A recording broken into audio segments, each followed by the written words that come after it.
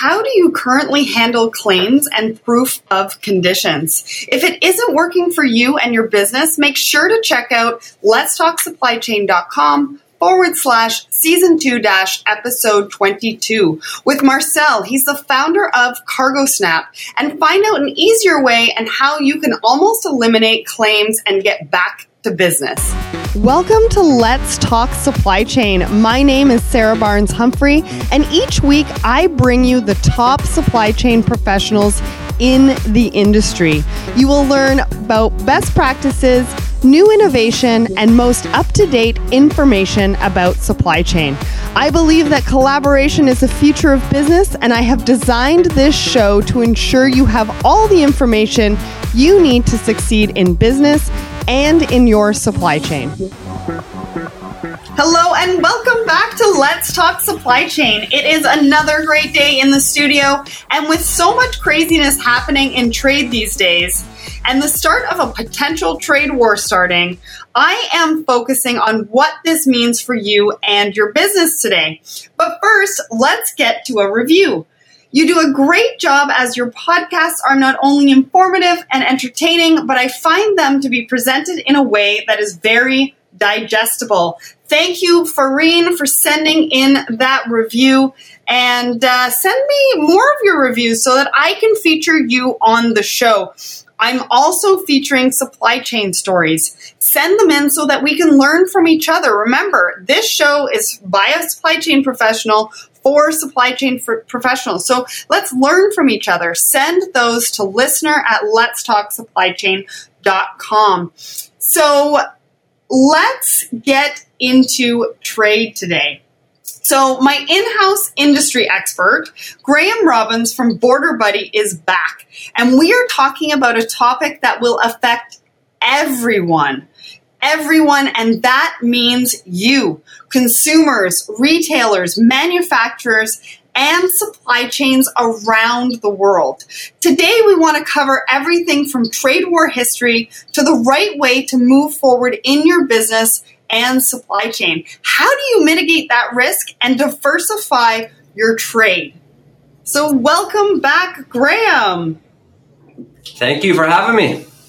Yeah, so we got a lot of great feedback from our last show where we spoke about autonomous vehicles and what it means for transportation.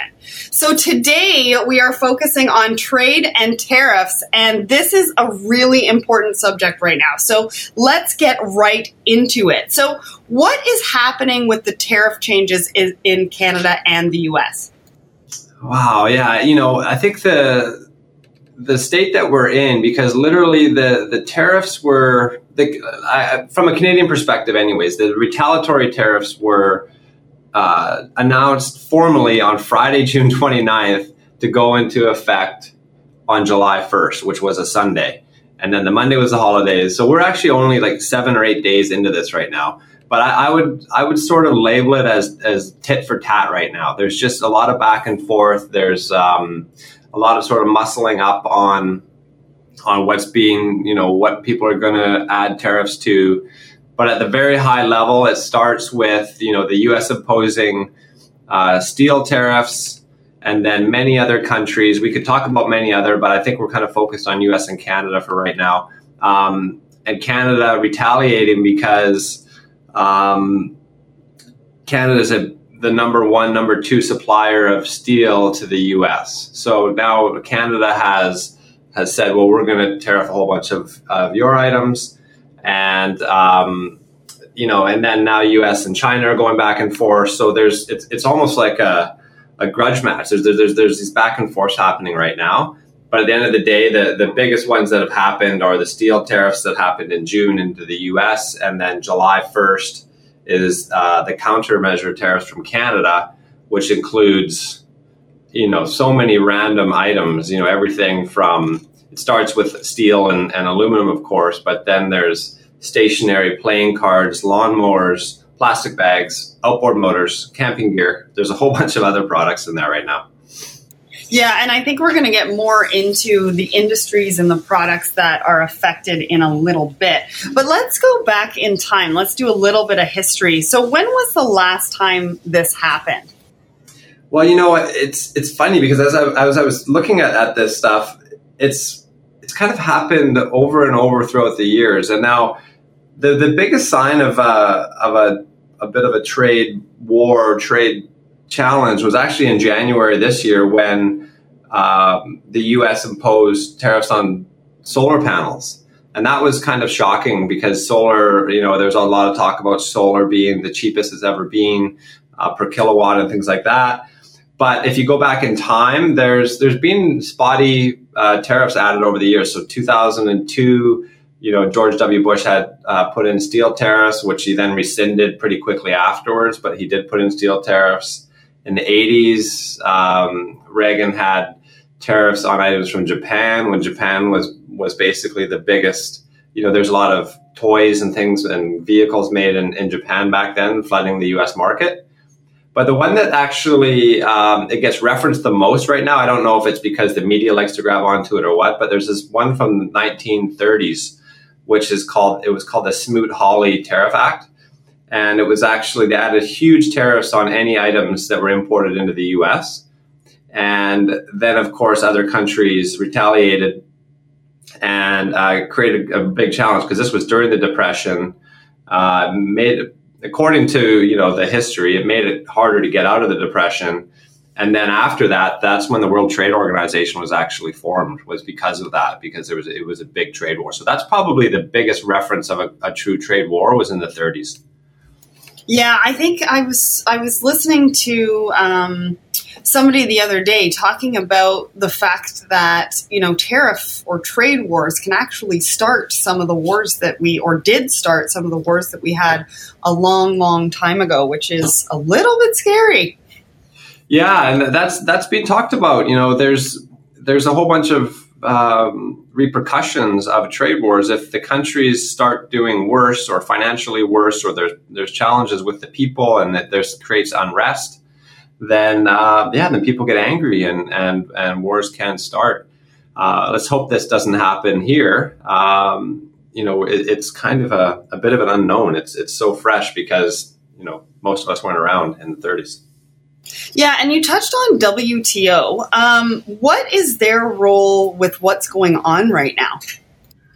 Well, you know, there's talk about, you know,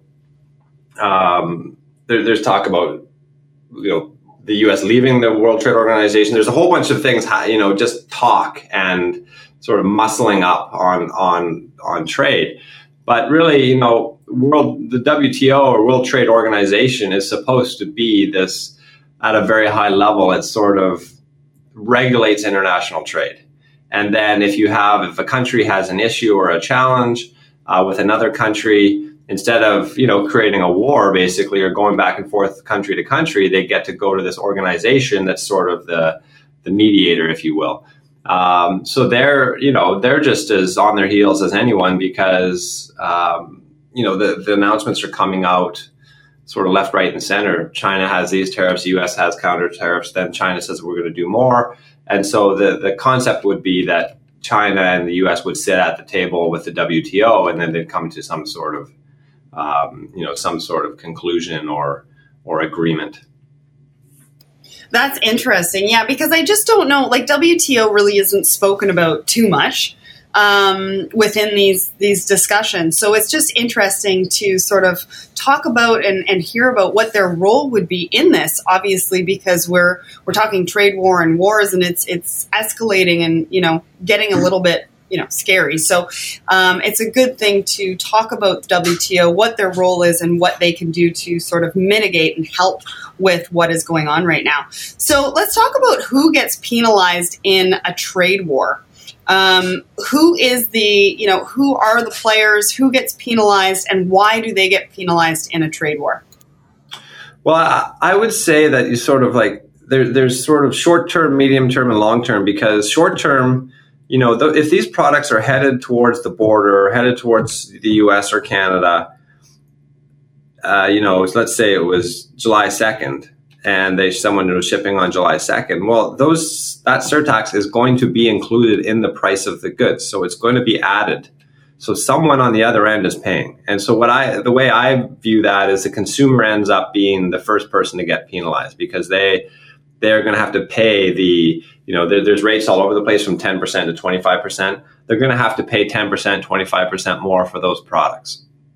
So that's the immediate impact, is that no seller or buyer of the goods, at least not that we've ever seen or heard of it on a regular basis, is just going to eat the cost. They're not going to say, well, you know what? I know there's 25% more cost to importing this, but we'll just absorb that into our cost. They tag it on to the cost of the goods, sell the goods. And so that's the immediate sort of short term. And then I think in the medium term, so to speak, people start looking at really the prices. Okay, now we know for sure these prices are here. They have been added to the goods. Do we want to continue to buy from that country? Do we want to source these goods elsewhere? So it starts with the consumer, and then it goes back to the seller of the goods, because the seller may have fewer customers in those countries if there's big tariffs. And then it just kind of goes down the line. You've already heard about Harley-Davidson switching countries of manufacture because they can't add $2,800 to the cost of a motorcycle. So now they shut down a factory in the US, open one up in Europe. So the people in the US lose their jobs. So there's just this domino ripple effect. But I'm not sure you can trace it, sort of point for point, but there is a lot of ripple effect through the whole supply chain. Yeah, and it's kind of crazy because in retail or between manufacturers, there's contracts in place, right? So they send out the pricing, and the pricing is supposed to be good for however long they've negotiated, 6 months, a year. And so I don't know how it just creates more work for everybody, because then you've got to go back and forth on the cost. Everybody needs to adjust. So there's a lot of negotiation, there's a lot of back and forth, and there's a lot of internal overhead that happens because you have to adjust, right? You need to shut down. I mean, think about the amount of work that went into just the Harley-Davidson, right? With the shutdown of the US plant and then the opening of the European plant. And because things are happening so quickly, we have to do it fast. It's not like we really have a lot of time to breathe. Yeah, I agree. And there's a supply and demand piece. So there's supply and demand versus making sure that your brand keeps going. So in other words, Harley would know that people have other options. So if they go, well, the Harley's now too expensive, I'm going to look at another bike. That's one scenario. The other scenario is we simply don't make the product, so there's not a lot of choice. In other words, if British Columbia, for example, doesn't make mustard, we have to import it. So we just have to pay the extra price if we want mustard. There's not like we can say, well, we're going to go to this other supplier or other product. So it's definitely, the brands have their own challenges, and then the actual manufacturers of products in general have issues with making sure that people still are going to buy their products. Absolutely. It's kind of like this ketchup thing. I don't know if you've seen it, but the Heinz versus the French's, because the French's is made in Canada, so they're promoting to buy their products. But anyways. No, that's a real issue. And actually, even before the trade war, there was always talk about ketchup and why is it so much cheaper in the US than Canada. And then let's not get started on dairy, but dairy, if anyone that's lived in Canada knows, people drive down to the US to buy boxes and boxes of milk to bring it back because it's cheaper bringing it back personally than it would be paying locally in Canada. Yeah, when I lived in Vancouver, I think it was Pace. We had Pace, and we would go into Bellingham and pick up eggs and milk and exactly. So you spoke about briefly before what industries are affected. And I think that this is really important because, there's a lot of information out there. I think people are really sort of scrambling to figure out how it's going to affect their business. And so this is really important. So let's talk about how it's affecting trade and what industries are actually affected right now. I mean, obviously we can't speak into the future, but let's talk about what's affected right now. Yeah, and I just want to preface this a little bit because, we have customers on both sides of the border that import and export. So we have, U.S. customers that import into Canada, Canadian customers that import to Canada, and then Canadian customers that export from Canada to the US. So there's this back and forth. And even when we're fielding calls or inquiries, we have to really understand which products they're talking about and which, what the origins are. But so, at the high level, the products that are coming into the US as a start, it's steel, stainless steel, alloy, and then they've added some random stuff on there, which wasn't on the list at the beginning. It was all steel, iron, and things like that. But then they added at the last sort of minute, cast iron grills, refrigerator, freezers, pillows, cushions, and similar furnishings of cotton. So that's sort of into the US. And then when Canada retaliated, they added all the same products for the most part. So steel, alloy, just that tit for tat thing. But then also added a whole bunch of it, very interesting things, maple syrup, alcohol, produce, condiments, cleaning supplies, plastic products, hair and beauty supplies, candles, stationery. It just kind of goes on and on. And these are basically, products that are imported from or manufactured in states that really support the current U.S. president. So that's really what they go after. Is they go after areas that sort of would hurt the voters the most. Okay, so these products were duty free before because they were covered under NAFTA, correct? That's right. So what are we looking at as far as an increase? I'm sure it fluctuates depending on what products that we're talking about, but can you give us a bit of a range of what that would look like to the bottom line? Yes. So basically, the steel to steel. So in other words, steel has a tit for tat tax of 25%. So that's just a 25% surtax. I want to actually be clear on that because a lot of people at the beginning thought this might be duty, and there's a difference. So the tariff itself, it would be duty free, but there's actually a tax added. So it's still duty free, which is sort of a way of getting around free trade in a sense, or duty arrangements. But there's a surtax, which was a bit tricky to implement, but that's another story. But most of the steel is 25%, and then for the most part, everything else is 10%. So all the little items, I shouldn't say little items, the list of items that are nothing to do with steel, plastic bags and boats and outboard motors and all of that, stationary candles, that all has 10% surtax. Wow, that adds a lot to the bottom line, but that kind of goes back to the GST, right? They were supposed to get rid of the GST completely, but now there's still GST into Canada, the tax into Canada on imports. Yeah, and that's a really good point, is that this is such a huge amount of tax. So it's not to be taken lightly. To your point, on GST, it's 5% or it was 7%, and there's PST, which makes it, combined in some provinces, 13% perhaps. But 25% tax is sort of unheard of. Like the highest amount of duty you would ever pay on any product other than special or, there's some products that have a super high surcharge or SEMA level of duty, but the highest level of duty rate you would ever pay is around 18%. And so to have 25% on a very high value of products. So in other words, steel is very expensive and huge volumes of it.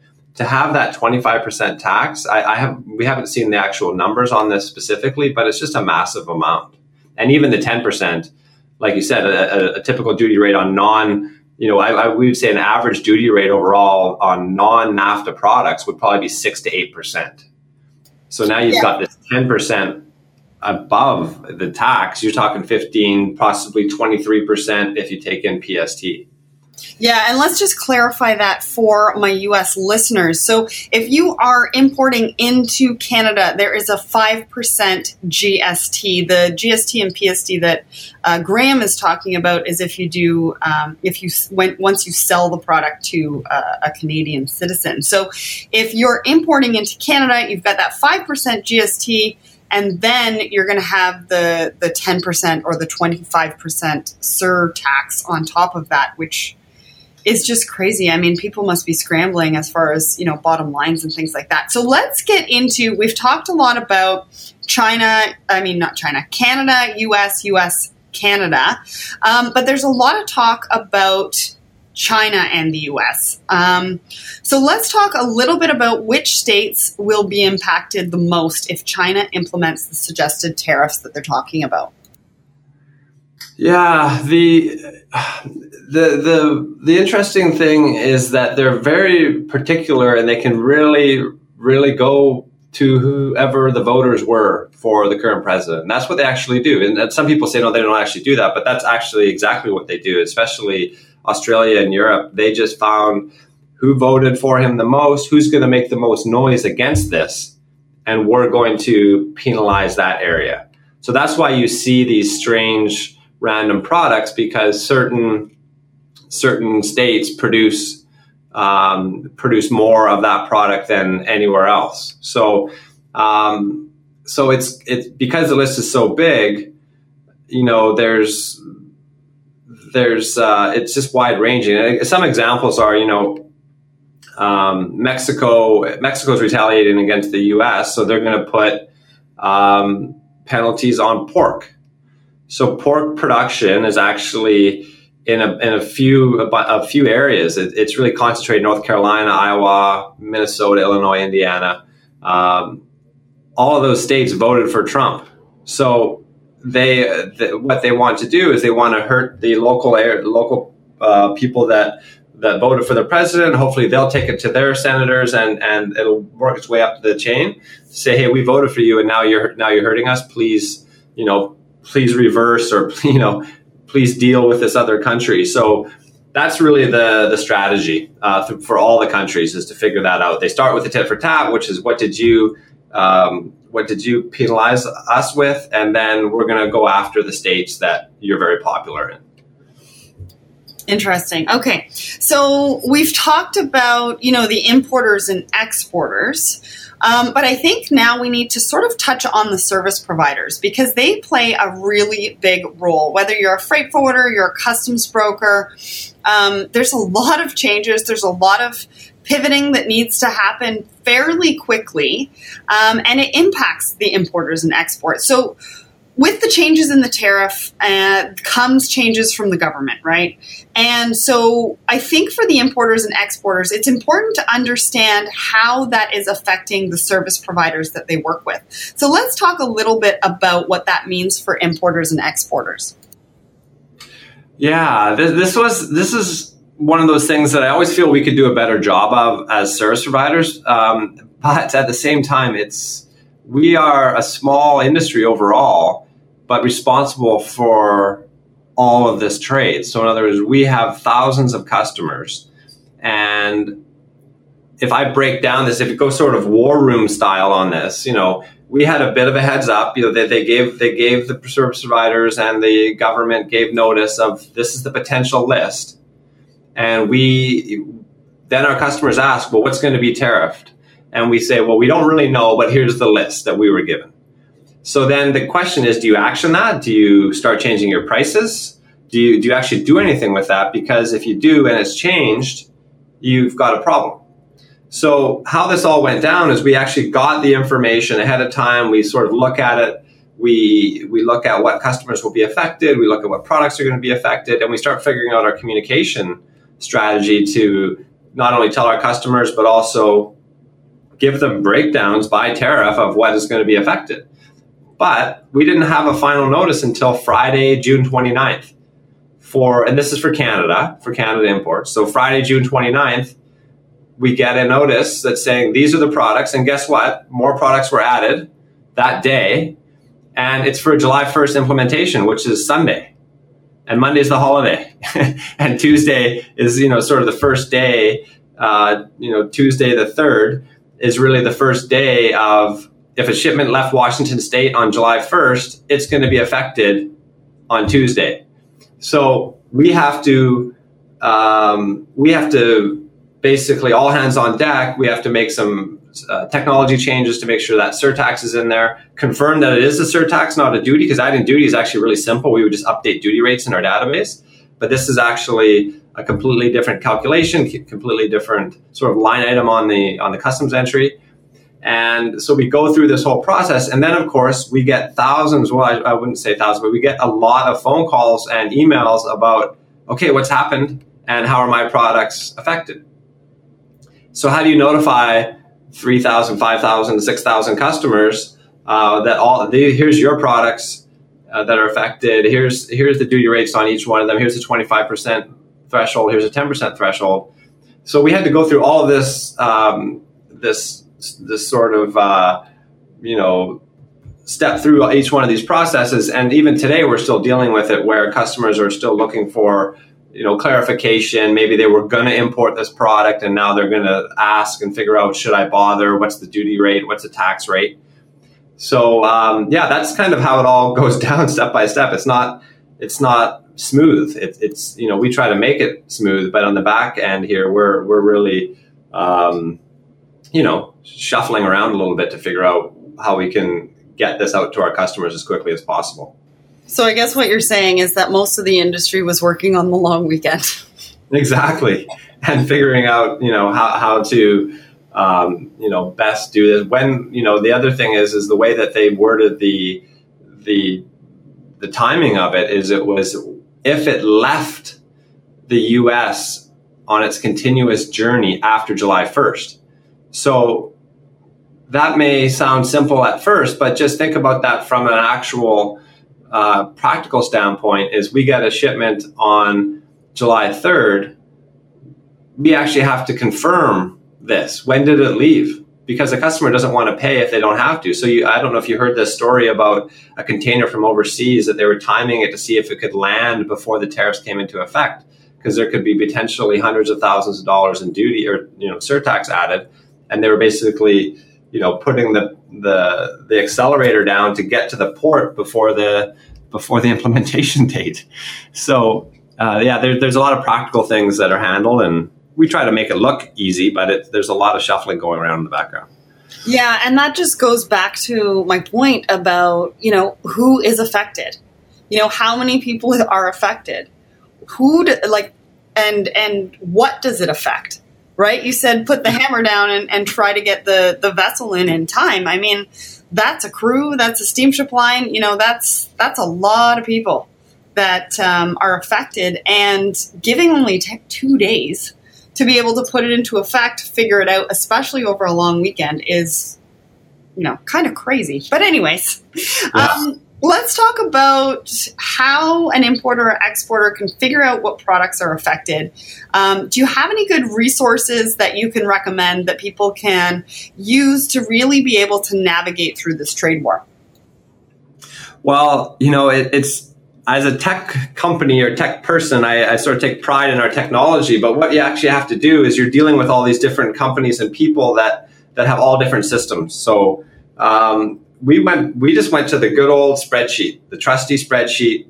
We created a template basically, so you can, and we haven't seen anything like it. It's basically a calculator. You would copy and paste your tariff in there, or if you're a customer of ours, we give this to you, and we provide a list of all your tariff, and then it would just basically highlights. If it highlights red, that means it's 25%. If it highlights orange, that means it's 10%. And we'll show all, you can show your suppliers and all your tariff items that are affected right down to the SKU level. And we've just found that's actually stopped, all the noise. It's just a very simple way of looking at it. And then customers can view, okay, how much is this really affecting me? Because there are so many items. If you actually look at this, again, on a practical level, you've got this list, you've got all these tariff items. And by the way, customs only gave us the 8-digit tariff. So that may sound simple, but the tariff is 10 digits. So does it affect all the 10 digits under that heading? And it does, but there can be dozens or hundreds of more, sublines of tariff that are affected. So we have to figure out, which tariffs are affected. But this way, you just copy and paste. It'll highlight. Here's all the items that are affected. That's great. And you know what? I mean, you really weren't given a lot of time, especially on the tech side, to really implement everything that you needed to implement. And plus, things are so volatile. You're almost hesitant to do too much. So I think kudos to you because, you kept it simple, but you were able to, bring a product to your customers that allows them to navigate some of what's happening. And I think it's probably easier from your side to update as things change. Exactly. You've got one central source and, who knows what's happening in the coming weeks or months. If another tariff item gets added, you can just simply add it and it'll be updated instantly. So what kind of data and analysis are you doing to help your customers? Well, there's two things. There's okay. First of all, what tariffs are affected? So which one of my products are affected?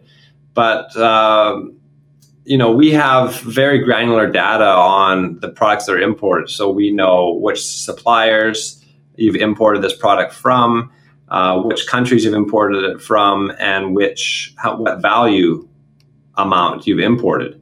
So we can lay that all over the surtax, and we can lay that over all of your imports and say, okay, this is how much you imported. This is what it will be under the new rule if you just imported the same amount as last year or last month. So that's the kind of data analysis that we're doing, and everyone's a little bit different because there's some importers that import just one product. They just import one product on that list, and it affects everything. And then if you had a customer that's a dollar store, well, every item on that list except perhaps steel is going to be affected. So basically, it's just really understanding the customer's import patterns, the products that they import, and then figuring out how to predict what the pricing is going to be if they continue to import that product from that country.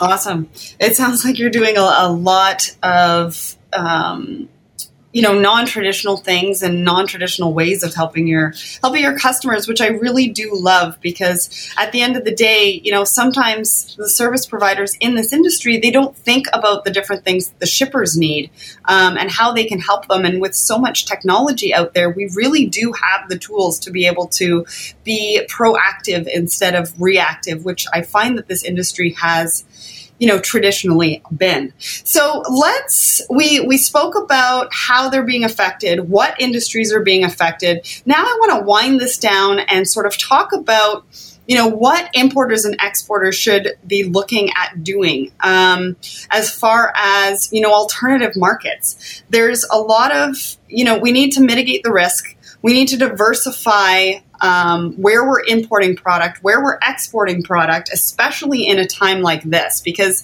Canada has traditionally been very dependent on the U.S. And there's a lot of trade that goes back and forth. But, when a situation like this comes up, it's not necessarily the best thing for your business. So what can they do to diversify? What are the next best alternative markets for U.S. and Canadian importers and exporters? So this is a broad-ranging topic, but it's the first place that we would suggest starting is by simply either working with your service provider or the tariff's all available online, but you can work with your service provider to figure out where would these items be duty free from or surtax free from if I was to import from another country. So every tariff item has duty and tax rates from different countries. Now, a lot of them are grouped together.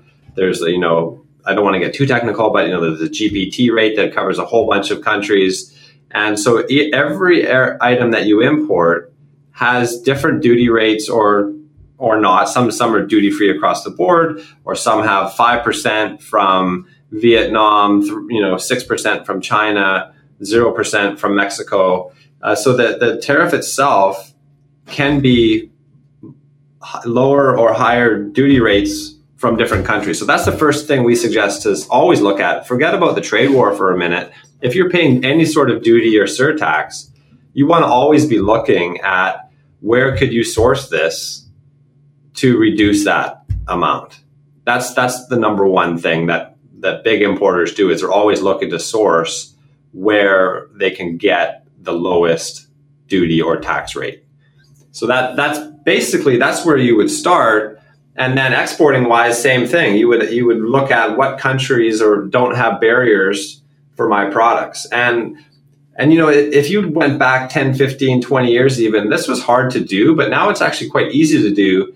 And with all the international shipping companies like, FedEx, UPS, DHL, Purolator, shipping worldwide is not what it used to be. It's so easy. It's just you click and pick a different country and all the pricing is included. And so it's not as difficult to ship internationally as some people might think it would be or could be. Yeah, so I think it's all about taking a look at trade agreements, taking a look at the other trade agreements. I mean, NAFTA is spoken about a lot, obviously because it's easier, to do trade between Canada and the U.S., Canada and Mexico, U.S. and Mexico. We're all so close. We're all neighbors. And that was, obviously the point of NAFTA being created. But there are a lot of really good trade agreements that Canada, especially Canada, has with the rest of the world. And I think for importers and exporters in Canada, it would be really beneficial to take a look at those agreements that are out there that have been negotiated, that have been put in place. I think there's a really good one out of Europe. That's right. Well, right? Yeah, that's CETA, and it's actually just very timely that you mentioned that because we're hearing a lot more about CETA right now because Europe has put trade barriers or trade taxes onto U.S. goods. But if you import items from Europe under CETA, they may have been dutiable before, but now they're duty free under this agreement with a CETA certificate, which is basically the European Canada version of NAFTA. So very great point. There's a lot of countries that we have very great trade agreements with, but people sort of just default to the biggest one, which is NAFTA. Yeah, so take a look at it. And where do you think that they could go to look up the trade agreements that we have in place? I think we've got some really good resources within the government, taking a look at trade commissioners. Yeah, I think basically there's, I don't want to just say go to your service provider like that. That's one stop is go to your customs broker. The second is, all of this is available online. There's so much information out there. Even if you just Googled, where are my products, duty free for this product, it's amazing what comes up. But I'll double down a little bit on that CETA. There's a stat from that because we're doing some research on it as well. There's a stat that's kind of shocking is that goods imported into Europe before CETA, only 25% of them were duty free. So Canadian goods into Europe, only 25% were duty free. So 75% had duty of some sort. Well, now 98% of Canadian goods going to Europe under CETA are duty free. So that means it's a lot more attractive for Europeans to buy Canadian products. That's just one example of that agreement, which is massive. So I think just, World Trade Organization is great. Government of Canada, Global Affairs Canada lists all these trade agreements. But really, it can be confusing. I would always suggest going to a customs broker to start. Awesome. Well, there you have it, guys.